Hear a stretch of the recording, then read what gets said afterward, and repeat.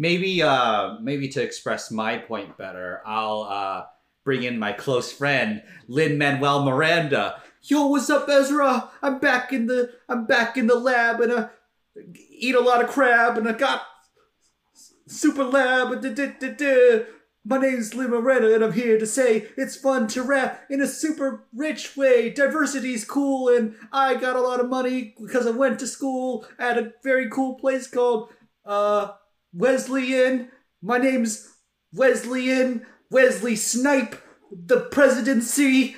I smoke a lot of trees. Just kidding, I'm a parent, and it's apparent that we should start the episode. Click.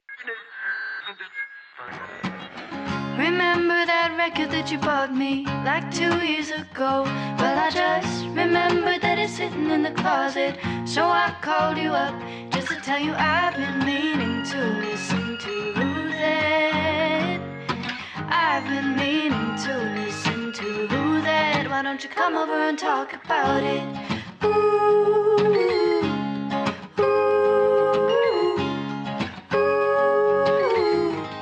Why don't you come over and talk about it? Welcome to I've Been Meaning to Listen to That, the podcast where we go through albums we've been meaning to listen to and use it as a conduit to learn about each other and our guests. And Ezra's back! Yeah! Yeah, I forgot that I was gone. You were technically gone for 2 episodes. Hey, how's it feel to be gone for so long and back? It feels, I don't know. That's I just guess the way you make me feel.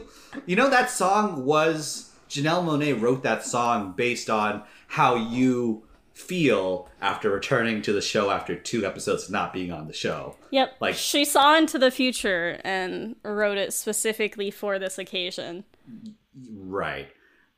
So anyways, let's so today we're going to be talking... Let's introduce our guest. You know them you from... might know him as the creator of Hamilton and In the Heights. It's Lin-Manuel Miranda. Yay, guys, I'm back. Back to Shaq. Shaquille O'Neal. Kneel down before the king of Broadway. I got a lot of broads in my way. Just kidding, I love my wife. My life's full of strife. Okay, bye. He's gone. You really get... No. Like, you really get his, general tone down pretty well. Like, even though it's not, like, a passable impression, and, like, I would know that it was you. No, that was him! That was him, what are you talking about?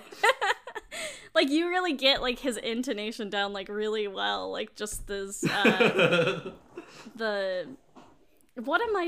is the word that I am thinking of for, like, the way that, like, words... Oh, you put his timbre. I guess sure. But you, like, put the emphasis, like, on the right words and stuff like that. Inflection. Yeah. That's what I'm thinking of. Yeah. You really get his inflection down. I did it, everybody. We can all go home now. I like... Yeah, we love you, Lynn. Come reoccur on our show. Like, be our third co-host. That's his like next thing he's gonna do after like Hamilton. Everybody asks him what's next, and he just says, "I'm gonna be on this podcast." I even though like there's a lot of even though once again there's a lot of like valid criticism, I still love his stuff. I still really admire him and whatever. But anyways, who cares? I think that there could be valid criticisms for him as a person too, based on stuff that I've read in the past few days. But this show isn't about him. Let's move on.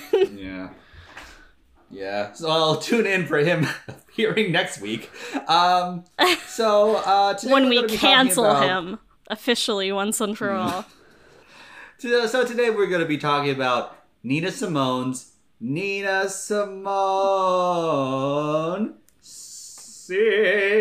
the blues.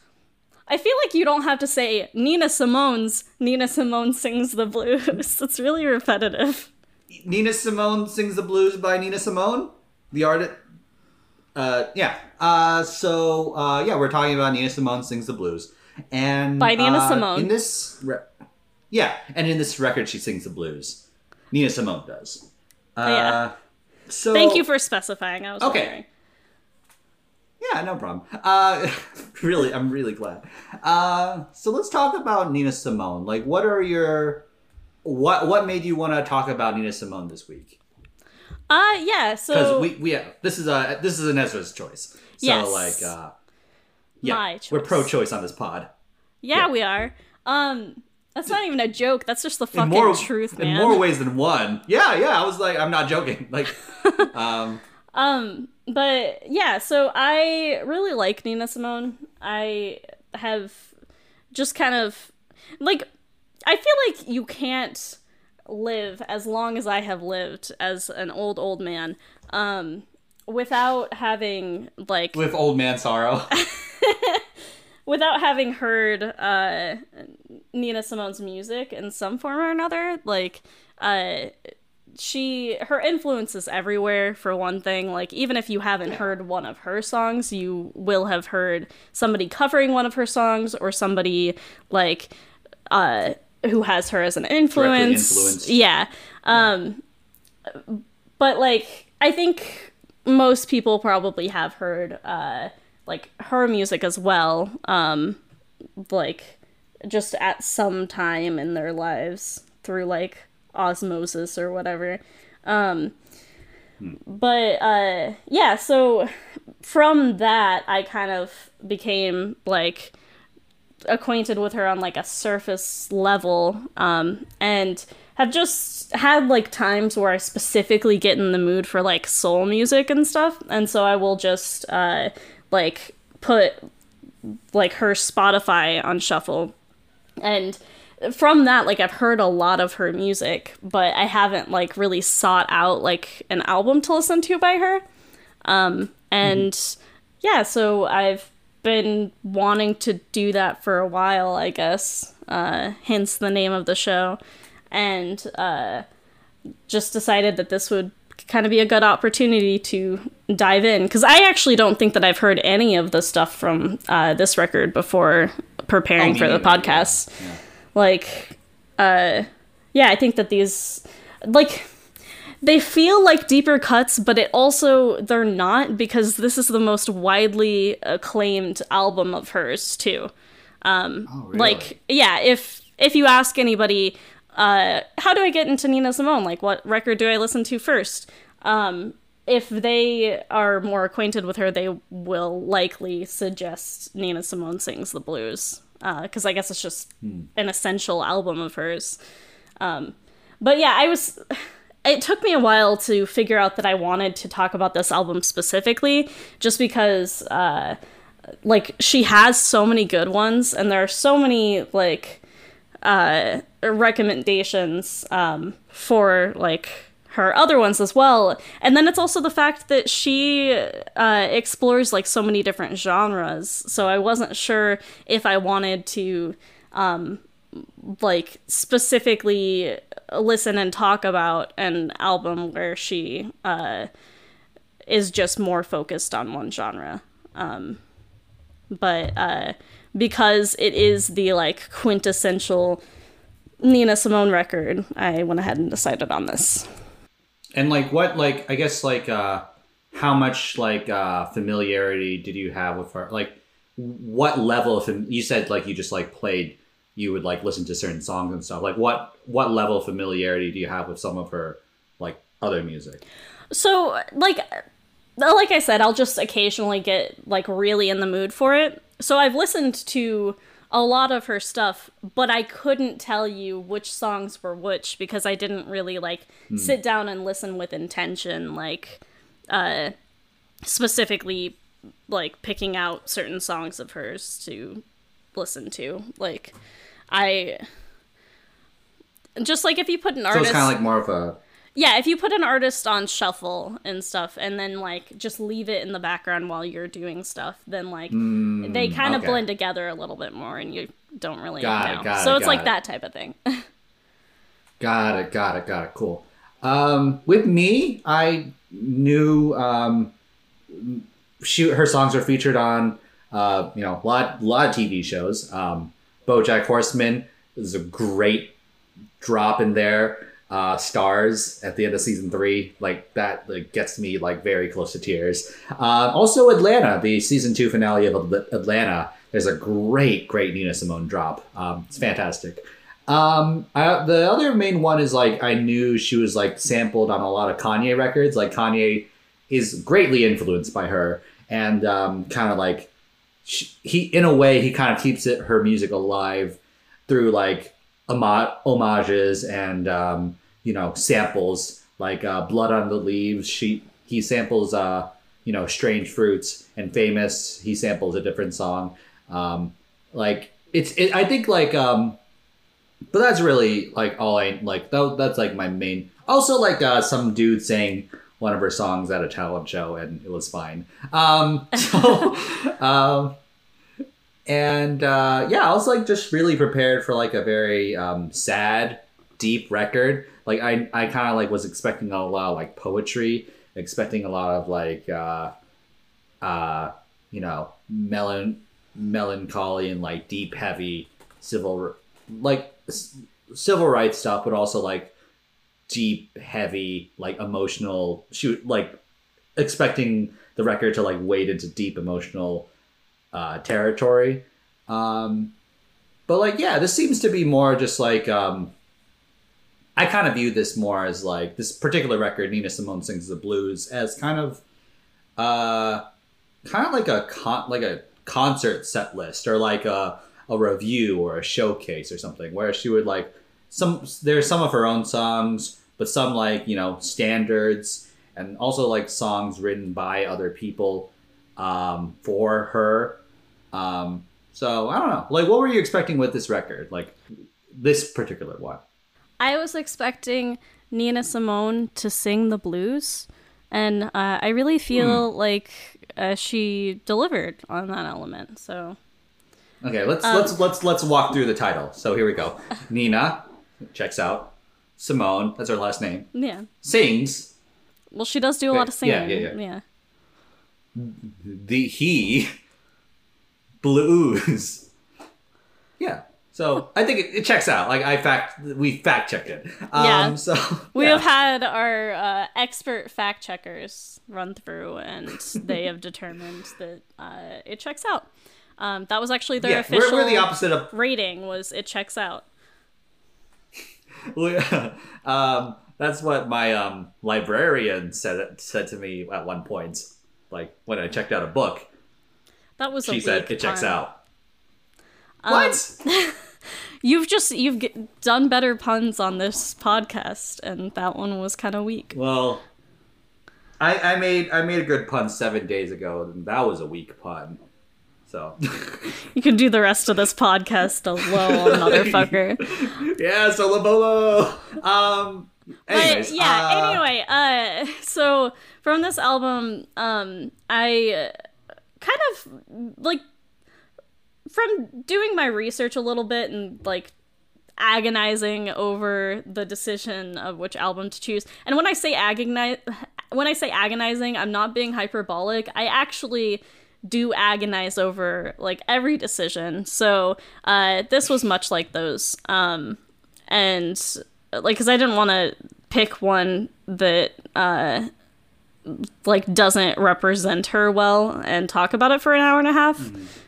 Because she's an artist that I really enjoy.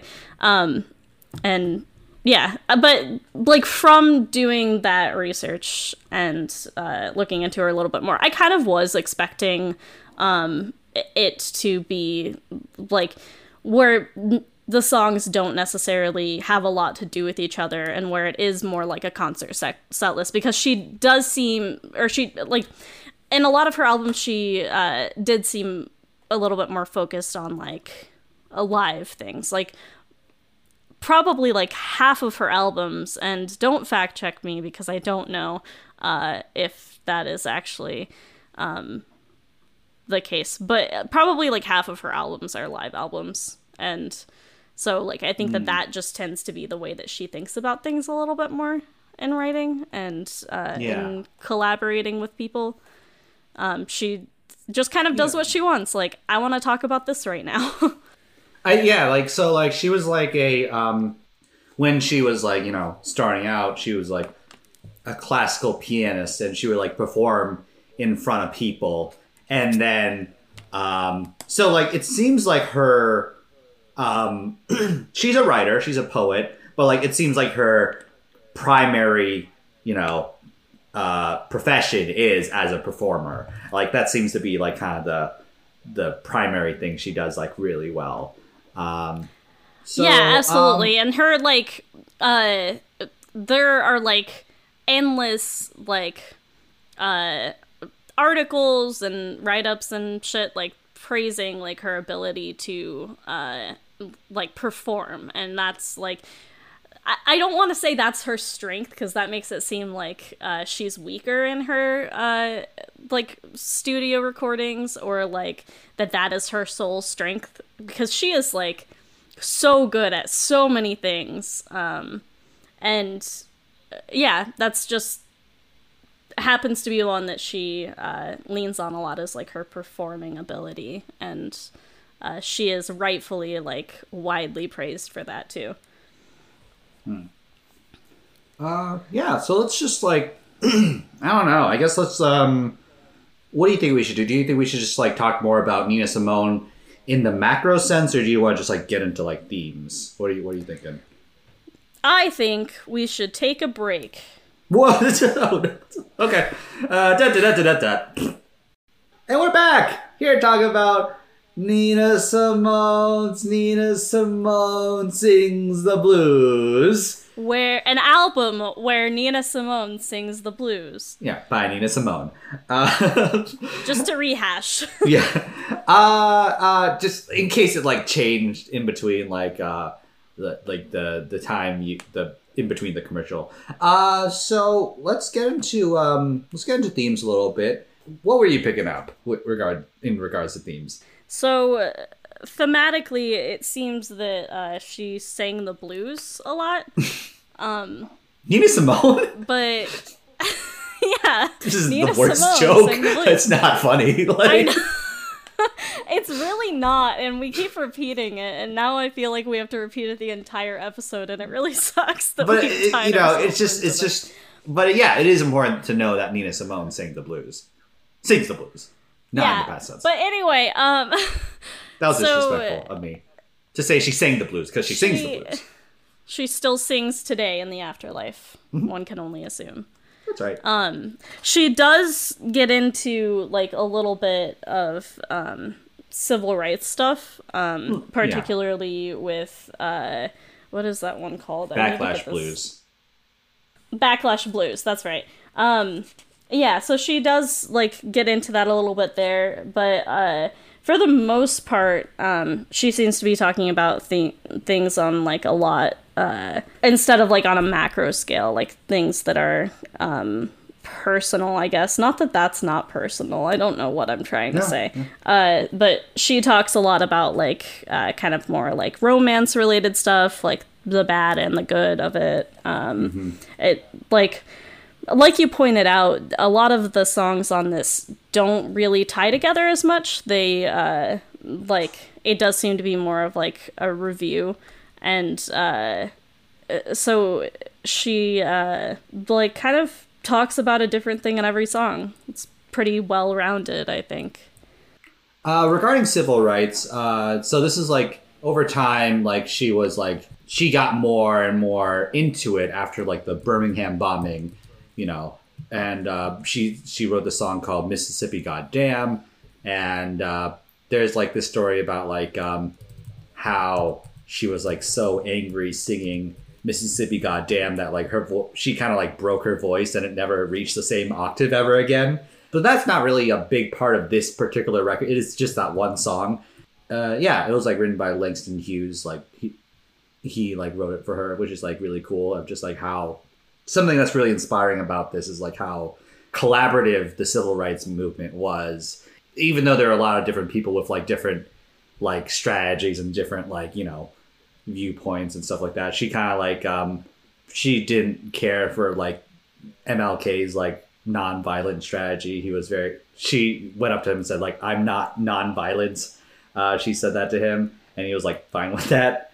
But the main thing I'm really... Well, and that's the thing about MLK that I feel like a lot of people don't really, like, they just selectively forget, is that, like, he didn't, like, disparage, like, violent protesting either. Like, that wasn't specifically, like, what he partook in, but he, like, still supported, like, protesters who, like, did protest in those ways and stuff, and he still...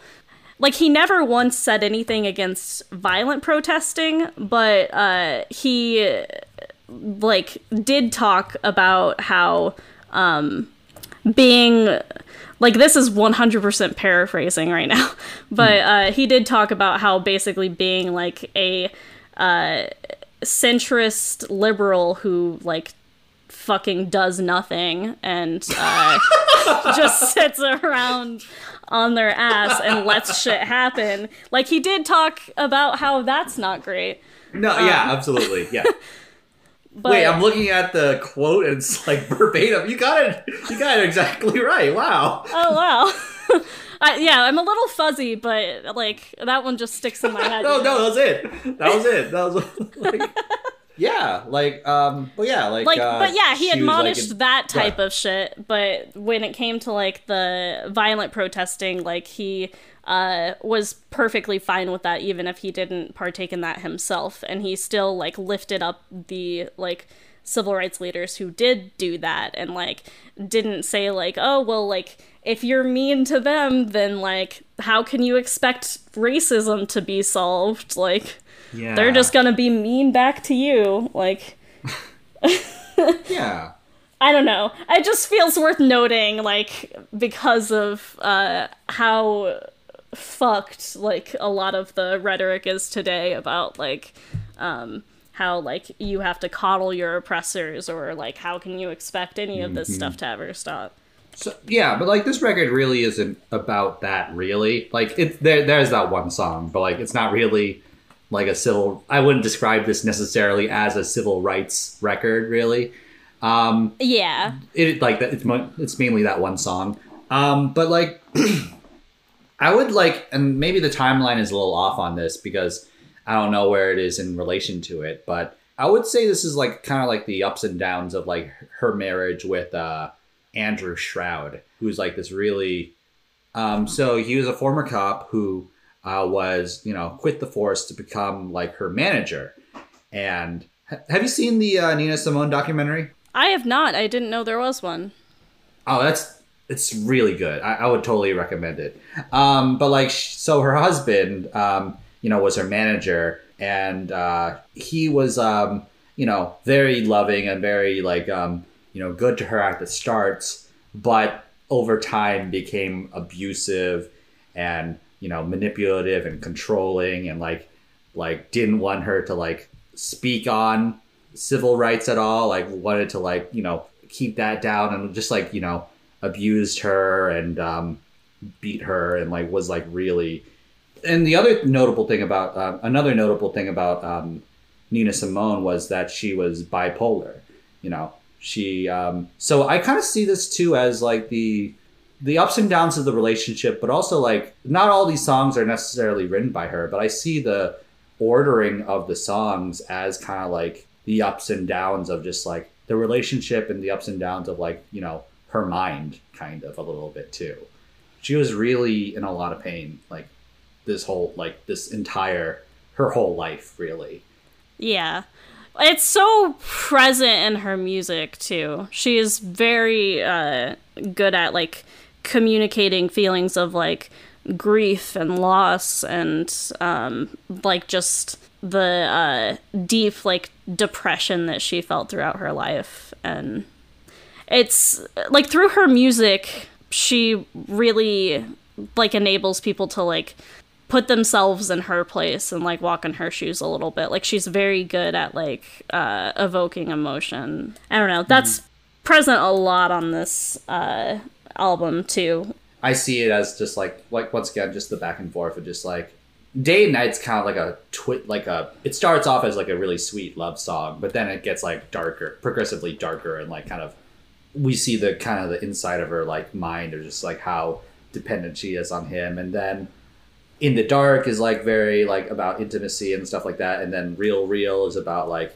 how love makes her feel free. And then My Man's Gone Now is how he's not emotionally present or there. And it's just like up and down and like all over the place. And it's just, she really deserves better. Like this is really like it's really awful. Yeah. Like she did the best with what she was handed and made like beautiful art out of it, but she never should have been in those situations in the first place that she was writing about and all of that. Because things are awful for like Black women now, you know. Things are so bad for like things are really bad and dire for Black women now, but like to imagine what's like back then is a whole nother level. And in the documentary, they also reveal like her daughter Lisa, who's like a singer and like songwriter and actor in her own right. She talks about how like Nina Simone would like beat her, and like, you know, so like that she was like abused, and then she carried on that legacy of abuse to her daughter. And again, like no one, like that's not okay in any way, but like she tried to channel her frustrations into civil rights. And she said in like a later interview that like what progress has been made in civil rights, and she says there are no civil rights. And like so she must have felt like so much frustration and like so much and like piled on with her, like, you know, bipolar, like that must have been like really I just like that's just something to like reckon with, I guess. It's I don't have an answer or a real thing. Like yeah, so yeah, no, it is like an important thing to just note, even if you don't have like a greater point or an answer to make about it, just that like that's really fucked. And it's like it's she really was dealt like a really shitty hand in life, and that doesn't like excuse or like make it okay that she was also abusive, but like I can only imagine like how frustrated she was, but especially with like what you were saying, like feeling like she like made this, like she built her entire life around furthering civil rights and all of that, and then just to see that like it's things are still shit now, and that even though there were advancements made, like there's not nearly enough. And especially to see people acting like, oh, racism's over, like, because segregation is gone. Like, and even then, like, to see people saying that, like, segregation is gone, because it kind of isn't in a lot of ways. And, like, I don't know. So, it's really shitty. Let's, I guess, like, it seems like a little more of a organic transition to go into lowlights then. I was just like, what do you feel were some lowlights of this record? I don't really know. Like, in general, it felt like it took me a little bit to get into it, just because, like, I think I was expecting something different. I can't, like, put my finger on, like, what exactly I was expecting. Like, I think it might be, like, in content, because she, like, does have so much music, like, talking about civil rights and, like, talking about things, like, because so many people, like, sing about relationships and stuff, and I didn't really quite expect it to be that, so it was a little bit jarring jumping into it.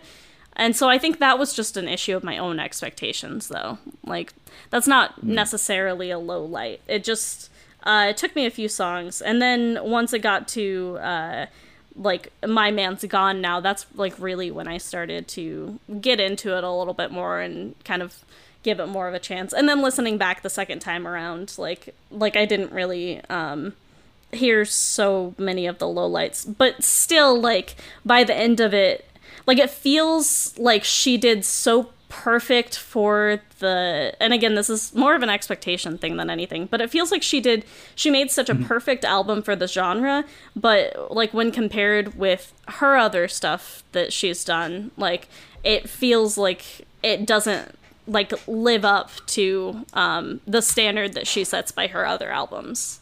Yeah, I felt like that was interesting that you said this was like the standard Nina Simone record, where I felt like this was kind of like different from what I was expecting. I was just like, I was expecting like, I agree. Like it doesn't really, like I thought that it was weird that it was a standard too, because like it does seem a little bit further outside of like what she usually does and like what she is known for. Like I think it's very clearly a classic, and in like the greater world of music, like it is such a good record, but it again just doesn't really feel like it lives up to the standard that she set in her own career. Yeah, this like when I think of Nina Simone, I don't think like harmonica, like that's her thing, you know? Yeah. Like, yeah, it's like it feels like with like, you know, for example, like Kanye West, of just like how, you know, he'll feel very inspired on like by a certain genre and like be like,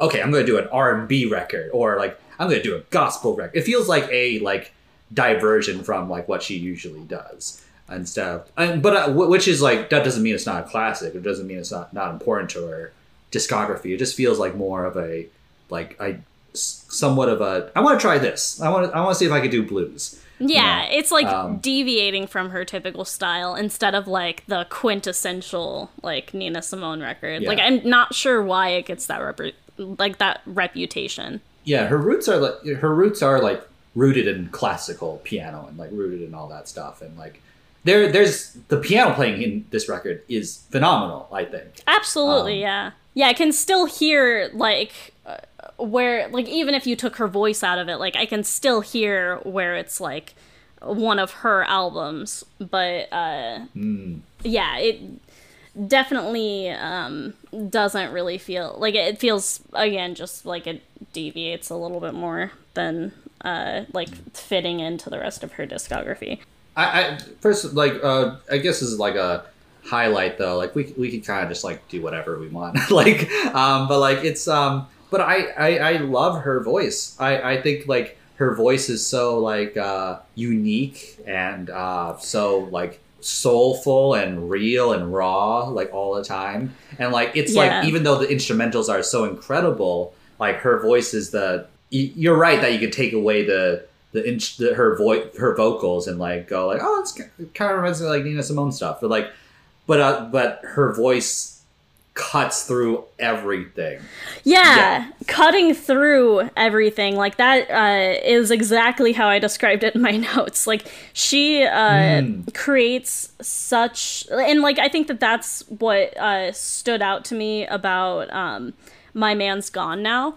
Especially like because I feel like she does it really well on that song, but she creates such this like beautiful and like somber atmosphere, and then like her voice just like cuts right through, and it just like really makes it and like unifies like everything around her. Like her voice is so distinct, you would instantly know like that's Nina Simone. And yeah, it's just beautiful, and like if it's the perfect voice to match like really, really well composed music that she puts in these as well. It's it's like when you're watching Chappie and you like point at the screen and go like, that's Chappie. Like it's the same thing with like Nina Simone when she sings. Exactly. Like, that's Nina Simone. Yeah. Oh, I hear she's singing in the blues. Like, just like, you know, like poking your girlfriend or whatever. Like that's Stan Lee. Just like whenever he shows up in like in a movie. I guess a low light though, like it's I feel like part of the humor though is that it's like the movie's called Chappie. He's on the cover of the thing. You know which character is Chappie. Like the Stan Lee thing, people actually do that. Yeah, I know, but like that's annoying too. Like, it is. I I don't have like a song that's like I hate this sucks. But like it's more just like like you said, expectations are just like this is what I was expecting, or quite frankly wanting necessarily from a Nina record. Like especially because we're only gonna do one right now. So yeah, like the it not really holding together as much as a record, but also like that the even though this record is like 37 minutes long, it's very short. It's a very brief record. If like when a song is like 4 minutes, it feels like an eternity on a Nina record. It feels very long. Like just like after what's it called? After Since I Fell for You, I just kind of stopped engaging with it as much, like because I was kind of like, okay, I think I'm done. Like yeah, I think that could have been a stopping point for it. Yeah. I do like her version of the House of the Rising Sun a lot, but like it does kind of like pull you out of the like atmosphere that she's built. And then just like a second, Do I Move You? Like I don't like. Oh, that's that was not on that different. that was on a re-release of the album. I wasn't counting that as part of it. Oh, okay. That must have been. Yeah, well, they like, stopped at 11 yeah. with Blues for Mama. Oh, okay. In that case, that might change my score. Like, cause okay, but I still like to feel like Since I Fell for You is like such a good stopping point, especially the if we're talking the thematic like territory of like this particular relationship. Any other lowlights really? Like Not really. There aren't really any songs that stand out as a lowlight or anything. Just like I said, it took me a little bit longer to like basically that period of time was just like me getting like used to it and being like, okay, so this is what we're doing here. And once I was at that point, I was able to settle in a little bit more. Okay, let's get some highlights then. Highlight for me, yeah, we talked about My Man's Gone. I just love the crescendo of it. Just like Absolutely. You don't know that's You don't know that it's happening, but like once it happens, it's otherworldly. It's so like I saw while I was preparing for this, I saw I came across an article that had a quote that I feel like explains my feelings about her music a lot. It was like the pouring out through a voice as rich as fertile earth itself. The 12 songs on Nina Simone Sings the Blues feels like they weren't created, but rather have always existed, incubating beneath layers of soil until Simone decided she'd harvest them to share with the world. Like, I feel like... Damn, wow. Yeah. That's cool. I really, like, feel like that, though. Like, she just sings these so naturally and, like, plays these songs so naturally that it... like with what you were saying with the way that like it builds and it's so like subtle and like naturally a part of the song that like you don't even necessarily notice it at first, but then like once you do notice it, it's just like, oh my fucking god, this is beautiful. Like just the dynamics of this, like and like the way that her voice like does cut through that atmosphere, like it's so good.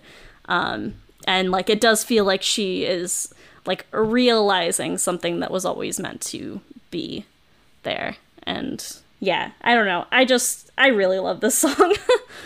Yeah, like, some of these songs, like, some of these songs were written by other people, or, like, you know, standards or whatever. But, to what you were saying, if you told me, like, oh, these were all written by Nina Simone, I'd be like, yeah, of course, yeah. That is the way that it feels like. So some of these are, like, standards, and, like, she performs throughout her career, like, a lot of songs that she didn't necessarily write, and songs that are covers from, like, a song from 20 years before, or, like, a cover of a classic, like, folk standard or something. Like, the way that she performs them, it doesn't feel like a cover, and it doesn't feel like she's trying to emulate anybody else. Like, it just, like, if I heard two versions, like a version that she created and then the original, in most cases, I would think that the original was actually the cover. And like, just because she makes everything like so her own, and just adds like such good dynamics to it, and never like leans too heavily on like what was created in whatever version. Like, it's basically like whenever she creates a version, it's hers to do whatever she wants with it. Yeah, I just the instrumental. This whole song just feels like the shroud of depression hugging you, like with the dark lethargic piano is really great. It's great. That's my favorite on the record for sure. 100%. Yeah, same. What's another one for you? Well, you kind of stole the one that I was gonna talk about, but my second highlight would probably be Backlash Blues. Yeah, it's a great song. Yeah, it's just written really well. Again, like, that's not one that she wrote. I know that one was Langston Hughes, but it, like, you can just... Or does it explode? What? That's like the end of A Raisin in the Sun, or does it explode? Oh, yeah, okay. It just, like, took me a second to realize what you were doing. It's very fun. It just, like, it makes me laugh every time, like, someone, like, does a read of it, and, like, in the end, so that way, it's very funny. It's a great poem, but, like, yeah. It is, yes. Another highlight, I love Real Real. So good. I love the organs and her otherworldly voice, and just, like, the heavenly, wistful atmosphere she creates with the voice and with the instrumentals and the organs and the palpable drum patterns and percussion. And it's just like, it hits on the central thing of her entire, discography, of just her search for freedom and her search for a life without fear. And she's kind of like feeling that with this person she loves, even though, like, as illustrated in, like, the later songs, it's an imperfect place to search for that freedom, or a non-reliable place to, like, put your 2 feet, like, ground yourself in that freedom. But, like, yeah, it is that feeling of just, like, now that I love someone, like, everything's going to be okay, I'm free. So, yeah, I like it. Yeah, it's like, even though that is a like, not a safe place to look for that freedom, it's understandable that she did end up there. Yeah. Any other highlights, stray observations, or thoughts before we kind of conclude? Yes, I have a stray observation that is just quoting this line: "When I touch you, do you quiver from your head down to your liver?"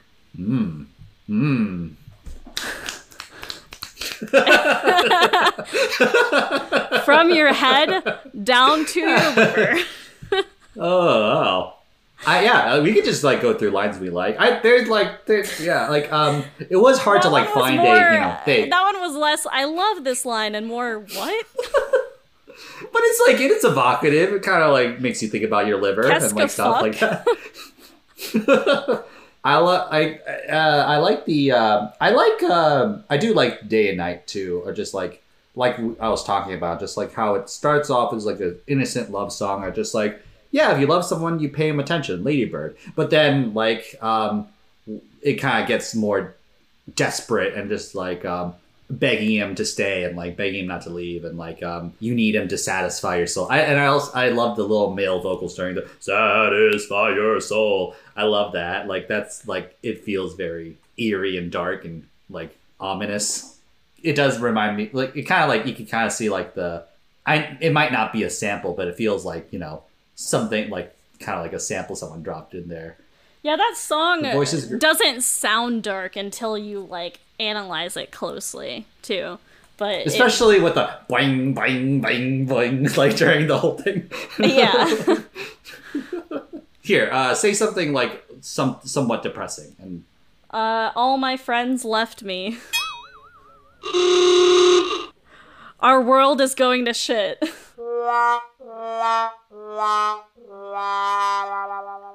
I just don't like harmonicas. I don't think it's a particularly pleasant instrument to listen to, in general. So It's not to have my a whole record of it. Well, I mean, that's just the blues genre in general. That's not anything Nina Simone did. But I like the way that she utilizes the harmonica and that, like, it's a call and response type of thing in a lot of the album. I think that just works really well. And again, like I said, basically, like, a lot of my feelings on this album kind of came back to the thing that I was saying before, that, like, it doesn't, like, feel perfect in terms of, like, the standard that she set for her music, and it feels like I don't know, it's just more of an okay, like, Nina Simone record, but as far as, like, in the blues genre, like, I feel like she really, like, mastered it, and it is, like, one of the, like, classics and everything, and it is a perfect, like, blues album. Yeah, and also just, like, you know, artists should take risks like this, and artists should Absolutely. just try things just to try them, you know? It's like, I think that's, like, what are you doing if you're not, like, taking risks like that, really? Yeah, definitely. That's, like, so many of, like, the issues that I have with, like, bands that I used to really like is just that they will, like, they did something really cool back then, but they haven't done anything different since then. Like, every album is just trying to, like, and sometimes it might actually be something that, if you examine it closer, like, it's really good or something. But, like, for the most part, it just feels like they're just trying to do the same, like, achieve the same thing that they got before, instead of, like, branching out and just kind of diving into genres for fun and like, doing something different with their music. It's just, like, the same thing over and over. I'll always respect, like, a noble failure over just, like, a straight across the plate, just lowest common denominator type of record. Absolutely. Like, if you're reaching for something and you don't quite achieve it, like, that is, like you said, a noble failure. But if you are just trying to get on the radio again, or, like, maintain your fans, or do something just really, like, basic level and stuff, like, appeal to as many people as possible, like, that's boring. Like, it might get you radio play, it might get you money, that's fucked up, but it's just so boring. By the way, Sean, this is just a note for you. I'm talking to you directly, Sean Wilkinson, the person editing this right now.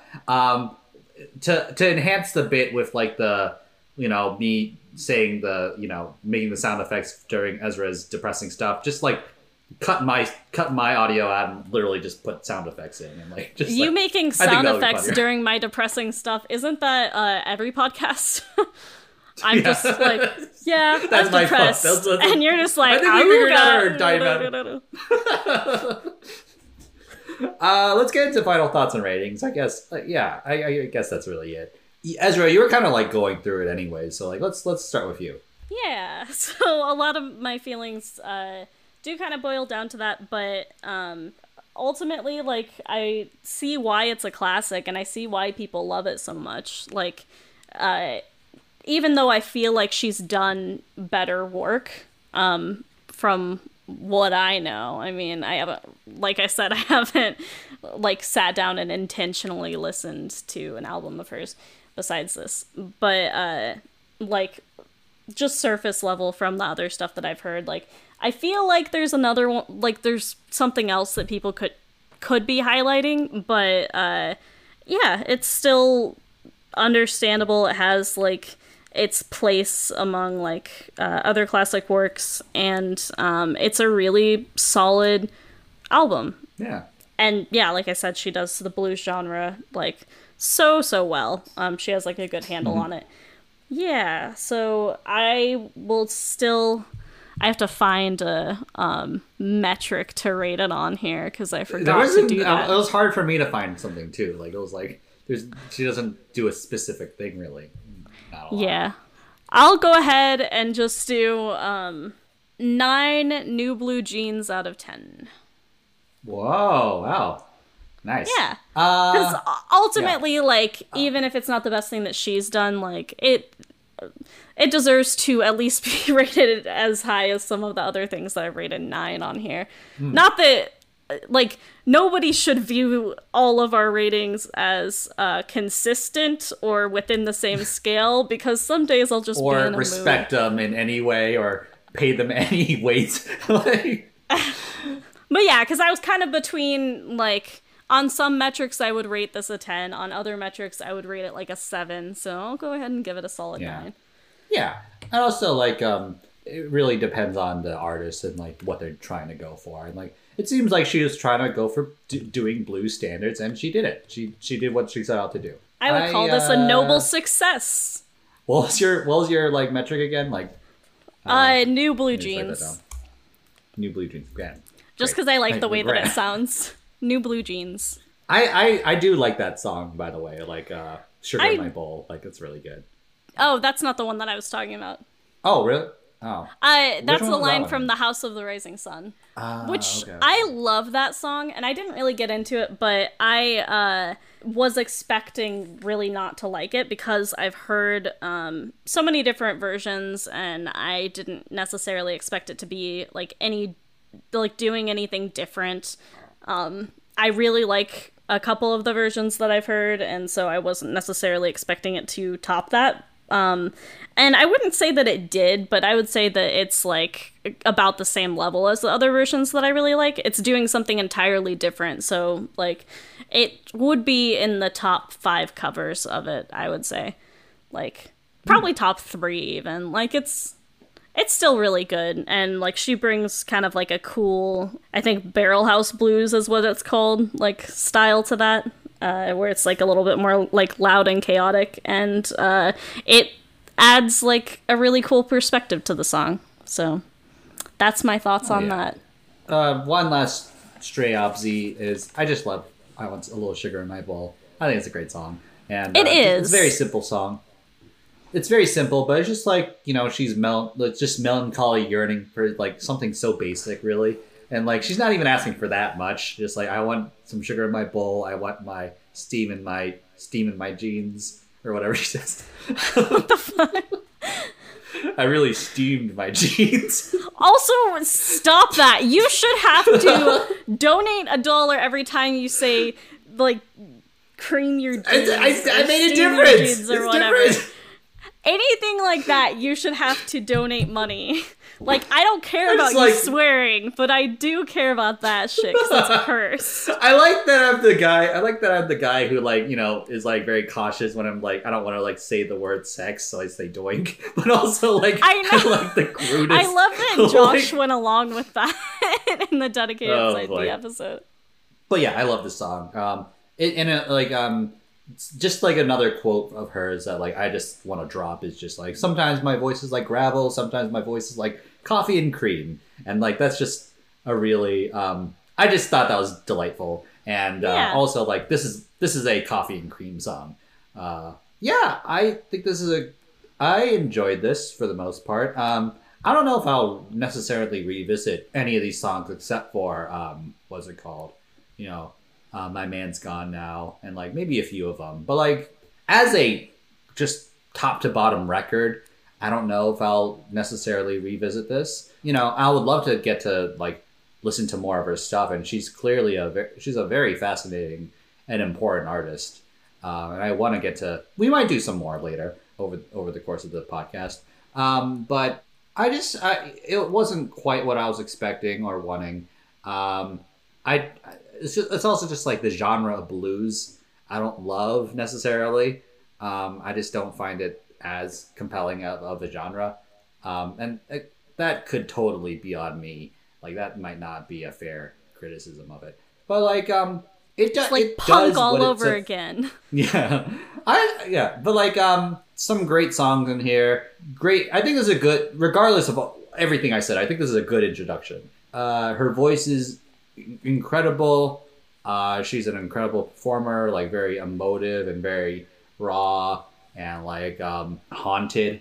Well, yeah, and the thing is, like, on her live albums, like, she sounds just like she does on the other ones. Like, it doesn't really seem like they have to do much, if any, like voice modulation or anything. If I'm using the right words. I don't know words for music things. But, like, it doesn't really seem like I think that's right.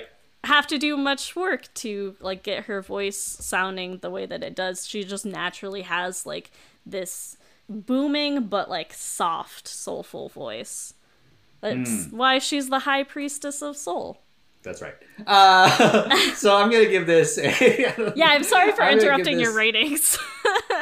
No, it's cool. I'm gonna give this a 7 out of 10 sproings. Yeah, like in the, in the song. Wait, what? Like spring, spring, spring, spring, in the... Oh. Okay. Yeah, all right. So that was our rating of the record. But, if we're wrong, meet us at 3 o'clock and beat us up, I guess. Yeah, honestly, I feel like I rated it higher than, because I'm kind of settling on 8 in my head, but I said 9, so now I'm stuck with it. Because I'm not going to go back. You could, put, an 8 or 9, Yeah, I mean, I would probably... I don't do point systems. I think I've done it once, but I don't like it. I've done it once, and it's come back to haunt me ever since. But, yeah, I probably would rate it at 8, just because of, thinking about some of the, things that you said, I don't think that I would really necessarily revisit stuff from this. If it plays while I'm, shuffling her music, then so be it. But, most of this, it's not like I would, save the song and constantly come back to it. And the album as a whole, I don't really feel the need to, sit down and listen to again unless I'm, talking about it again for something like this. Yeah, I would probably settle on an 8. But I also, might, I don't know if I actually want to leave it in there, because I like being decisive and not coming back and changing my ratings. We could just poorly edit, I'm going to give it a 8 new blue jeans, and I'm confident. I know what, Yeah, here, I'll give a nice, clean speaking of just the number so that could be edited back into it. 8. Okay. There we go. Wouldn't it be Do funny what if you want with that that, Sean. I don't care if you leave that in or if you edit it like I said or anything. Do what you will. So yeah, let's get into our I've been meaning to listen to that. And I did. Playlist. All right. So I can go first this week. I'm gonna pick Nina Simone, trendsetter, really, and was playing with genre too a lot. And I'm gonna pick someone. I'm also gonna pick a real trailblazer. I'm gonna pick "Fast Car" by Tracy Chapman. Click. So I remember when we were driving in your car, speed so fast I felt like I was drunk. City lights day out before us, and your arm felt nice wrapped around my shoulder. You got a fast car. I got a ticket to anywhere. Did a convenience store. I didn't do it justice at all, but this is a beautiful song. It's just about first of all, it's a black queer woman singing a country song, a wholly original country song. So, and in the 80s or whatever, or whenever this was released. So just the fact that she made the song with such high acclaim, and it's just completely heartbreaking and beautiful, and the composition is so original and unique, and it's just a heartbreaking song about poverty and dreaming about a life better than you're living right now, and it really makes me emotional, and I just think this is just a top tier song, and in general. So that's my pick. Nice. So That's what you say about every song. Like, regardless of... Well, a lot of times I don't know the song, so I'm just saying nice. You don't know this one? Oh, you would... I do know this one, but I'm saying a lot of times Like... I don't know the song, so I'm just saying Okay, nice. got it. Because otherwise it's just weirdly silent, or I cut you off, or whatever number of things. Yeah, so I think that it's, like, there really aren't, like, so many people draw influence from Nina Simone, but nobody really, like, compares to her. Mm-hmm. So I, like, in that spirit, chose a song by Nina Simone. This is not one that she wrote, but it's like a cover of a song that was written specifically like for a thing. So I'm choosing "Wild as the Wind." Ooh, click. Don't you know your life itself?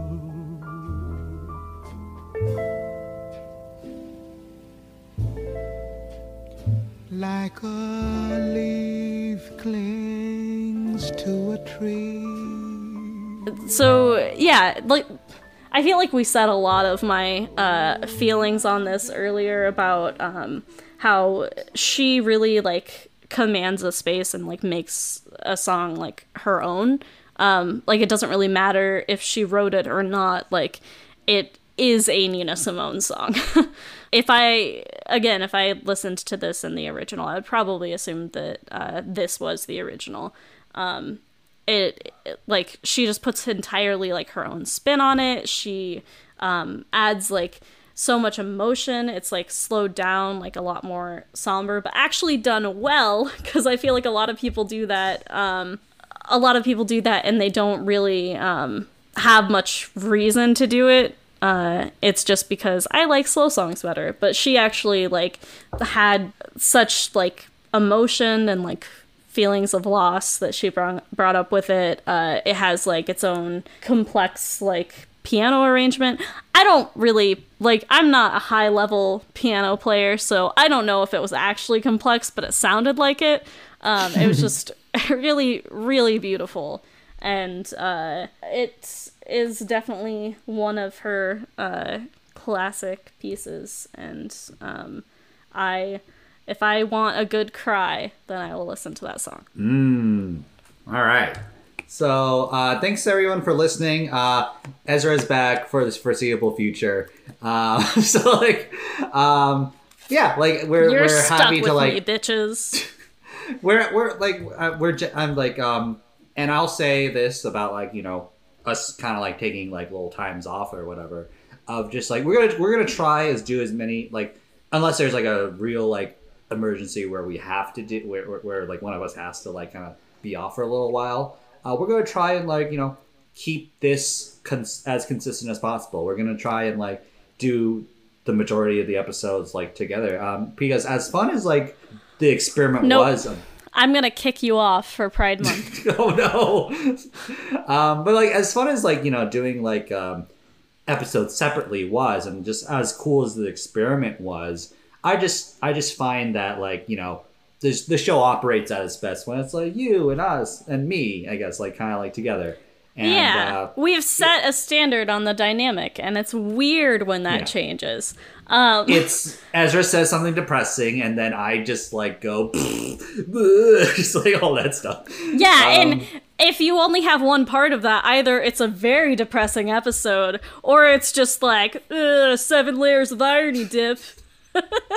That's something I said at one point. Okay. It is. I think that was in the second Todrick Hall episode, the House Party Part 1. Throwback. Okay. So, yeah, that's our dynamic. Also, I get a lot of anxiety doing episodes by myself because there are a lot of things to remember with, like, recording an episode, editing an episode, releasing it, like doing all of the social media stuff, and so it's a lot easier if that's split, or if it's on Andrew, because like I've said before, he does 90% of the work here. So yes, you can follow us at IBMTLTT on Instagram and Facebook. You can follow me at Andrew A. Lee on Instagram and Twitter. You can follow Ezra on Instagram at Ezra.indigo. You can email us at I've been meaning to listen to that at gmail.com, or check out the website at ibmtltt.com. Also try maybe... the sandwich that we talked about. Wait, no, never mind. That wasn't a recent episode. It was recently released as of recording this, but yeah. I might make a video of me trying to make that sandwich. That would be great. Please do. Yeah. Bonus content. Like an hour-long episode. So thank you so much, everybody. I guess we'll conclude with a closing sentiment from me. Way Miel says it. Like, it's like stuck in my head. Okay, so here we go. Nina. Okay, here we go. Oh, yeah. No. Come on. All right, 3, 2, 1. Nina Simone. More like Nina. More like Nina Simone. No. Oh, that was good at all. Yeah, it was not good. Why? Wait, let's try it again. Let's do another take. Okay, so here we go. 3, 2, 1. Nina Simone. More like Nina Simone. No. Okay. I've done a full 180, and that was great. That was great. It was good. It. Yeah, it's great. So that covers our episode of Nina Simone Sings the Blues. By Nina Simone, where she sings the blues. She sings the blues. By Nina Simone. Singing the blues. You're putting yourself in like a time circuit, so stop. Okay. Have a good day! Click.